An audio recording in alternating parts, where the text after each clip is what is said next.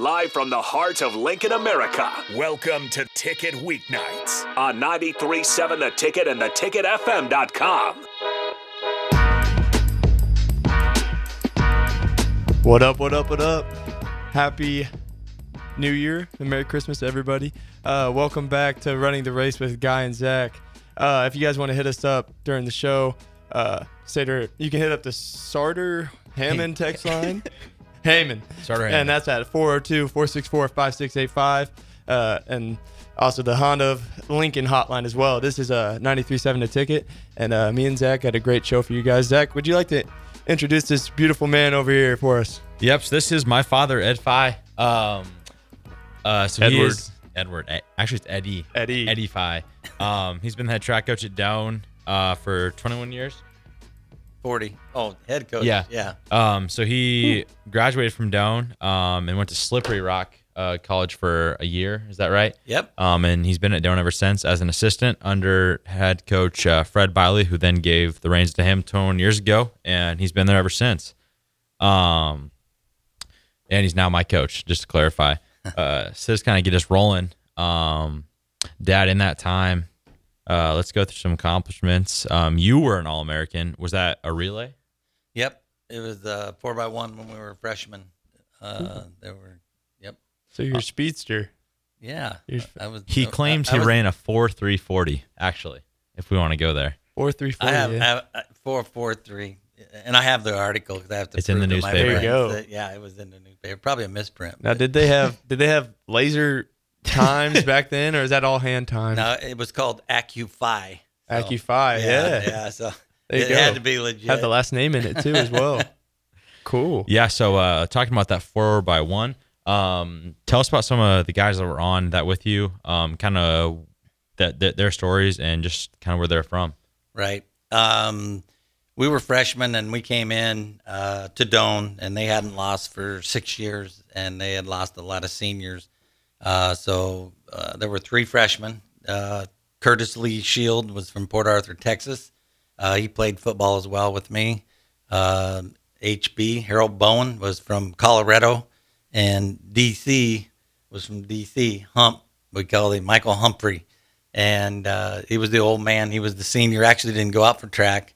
I don't believe his junior year, and we talked him into going out, and we became very close. To this day, we chat every day. We got a All-American chat deal to make us feel good every day, so we get out of bed. And he sends scriptures every morning to all of us, and then we poke at each other a little bit, and are very thankful that I have those guys in my life and have built great relationships during that time. And I think that's at a time where I went through Doane and started building those relationships. And when you do that and have a head coach that builds that type of culture, it meant a lot to me. And then we ended up being team captains, Curtis and I did, our senior years, and HB had graduated, obviously, or not HB, but DC had graduated, and he had a boy that played in the NFL, so he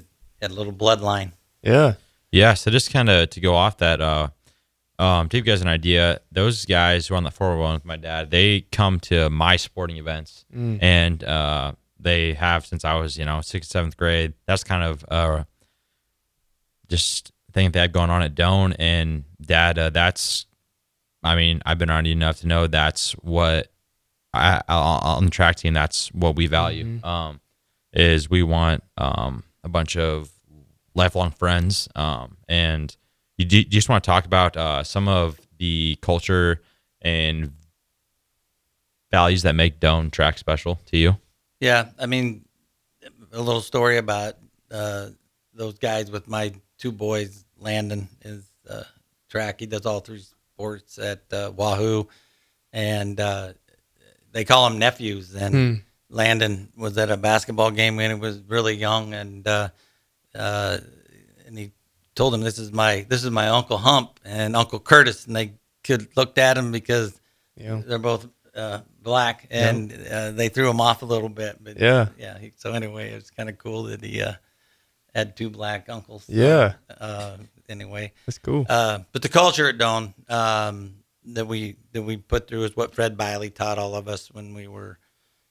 He was the head coach for 56 years. Until 2002, he was the head coach. And at that time, we probably had 45 or 50 athletes on our team. We had 3 coaches. I did every field event.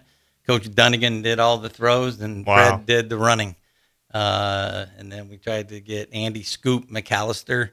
Was the guy that was the local guy, and he did the announcing. He was in my class, and we kept him on to time people a little bit. And so there wasn't only 3 of us until 2001, I think.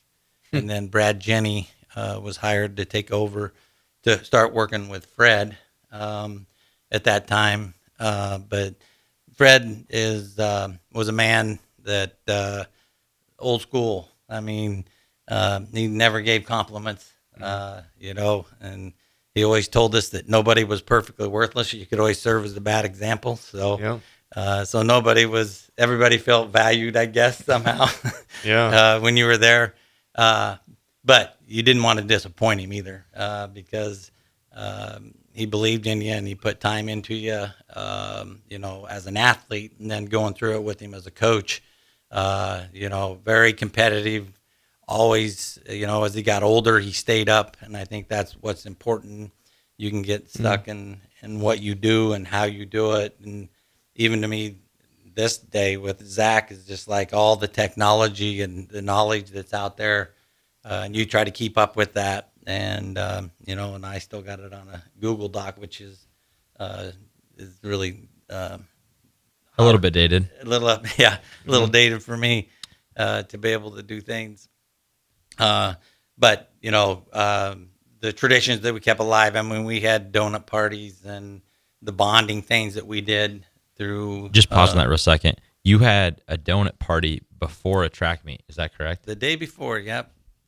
Carb loading greasy, on a whole nother level. Yep. It was pretty easy for us to overcome bad food. I feel like it's kind of like, yes, like maybe it kind of doesn't seem like something right you should do like before like a track meet, like a day before, but I feel like that's kind of, I don't know, maybe it helps you guys relax a little bit. Maybe just have some donuts and chill out. You guys probably been working really hard, and I feel like, I don't know, that's a kind of underrated little strategy right there. Like I've seen, what's a guy, who's the weightlifter that says lightweight, Ronnie Coleman, is that who it is? Yeah, Ronnie Coleman. Yeah, he was talking about how he was going to his shows and he was just really uptight. He didn't want to relax at all. And, some of like the veteran like bodybuilders, like, were drinking beer, eating pizza like before the show, like the next day. And like he said, dude, you got to just relax, man. And he did that, and he said he never looked better that next day, like for his show and like showing off his body. So that kind of reminds me of that. So I really like kind of the donut thing. You guys still do that? Oh no, we don't do that No anymore. more donuts. Donuts are done. We did until somebody said that probably wasn't really wise. That's fair. Yeah, and that's where we grow up a little bit and learn a little bit more about what we do and how we do it. But it's just part of the tradition. That's just something you did. Maybe after the meet. You did all the time. And Valentine's Day we had Valentine's parties, and we had a lot of fun things that we did to get together outside of just track practice. Our practices go from 4 to 6, which is unique at most schools. They go all through the day, but we practiced all day at the same time, so we got to know who our teammates were through that time. But nice. And we do have one unknown texter on the Starter Heyman text line. 1972 said Ed Fine, Brad Jenny, name you just mentioned not too long ago, have created a track dynasty at Doane. So the donuts couldn't have been too bad if it was good enough to start a dynasty. Yeah, to kind of go off that, 582 All-Americans, was that right? Yeah, something like that. I guess we're just putting in the plug for the Doane track team. Yeah, 582 All-Americans, 50-plus national champions. 2021, we got a men's national title and two girls' national titles right now. To go off some of those studs that we've had, a few years ago, we had a sprinter named BJ Lawrence, who is from St. Kitts and Nevis. He now works with the Doane track and field team on an NIL deal for Glucose Energy and Nathan Sports Clothing. And Jared Skirmans, who was the U.S. champion. USA national champ. Right? Yeah.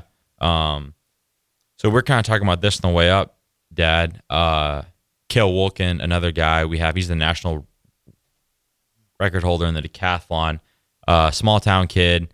You just want to talk about the first time that you saw a kid from Johnson Brock High School, a D2 high school, and what you thought when you saw his pure gifts. I mean, I was there at the track when you first met him, but well, first it's the legacy brought him to Doane because we had a Doane alumni that watched him compete, and he was from his hometown and told me that this kid doesn't have a step. He just runs down and jumps, and he high jumps. He doesn't have a step. He just comes in, but he's really talented. So I spent a lot of time recruiting him, and he wanted to do basketball and track, and I was trying to talk him out of doing that because I'd lose him for a season.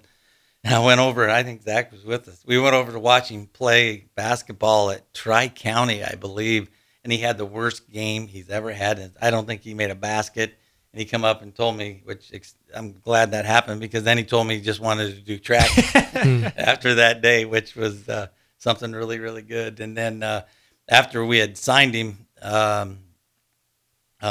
he came in before the season, and I said, well, let's help you a little bit. Let's get a step. So we ran down and got him a step, and he learned how to hitch kick really quick. And I said, well, let's work on your extension. So I put a line out there at 22 feet, and I said, just try to get your feet extended out there so we can get it. And he sat on that line, and I'm like, yeah, he's all right.